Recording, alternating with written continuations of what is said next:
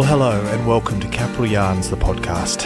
My name's Sean Costello and you're listening to the very first Capital Yarns podcast.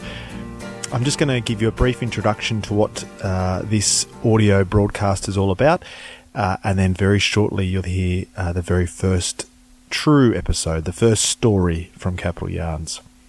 So Capital Yarns began in 2014, and the idea was that I would write short stories set in Canberra for social media users based on 3 items that they'd nominated. The idea is to really showcase Australia's national capital, but not the grand side of Canberra that we often see portrayed in the media, but the grungy underbelly side that only us Canberrans really know and love. I've written more than 40 stories now, and most are available on my website, and that's at capitalyarns.com.au. In late 2014, I was lucky enough to get some crowdfunding support, and a selection of these short stories were published in a coffee table book, which features iconic and really unusual photographs of Canberra. And I'm very grateful to photographers who provided those shots. And there's just some amazing artists doing really incredible things with the imageries that you see around Canberra, and they're passionate about Canberra like I am.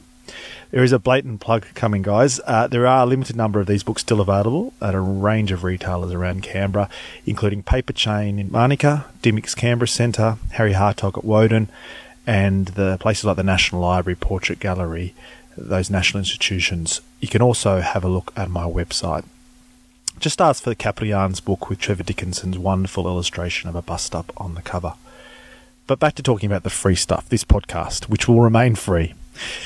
Many people have said to me that they'd like to read the stories and tried to read them online, but had trouble keeping up reading them regularly. And the solution for me seemed relatively simple. I really like listening to podcasts. That's how I catch up on my news, whether I'm driving the kids around or riding the bike to work or doing chores.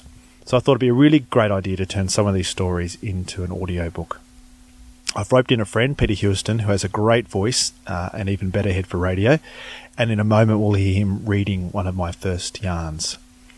So this is the birth of Capital Yarns, the podcast. We'll see how it goes. The plan is to put out a story regularly. It's a completely new format for us, so we'll be learning as we go. Really would like to hear constructive feedback that you might have about how you're finding the podcast. Some other mates, Hashimoto, have provided the theme music. Big shout out to them. Check out hashimoto.com for their great music, and they're a really great local Canberra band.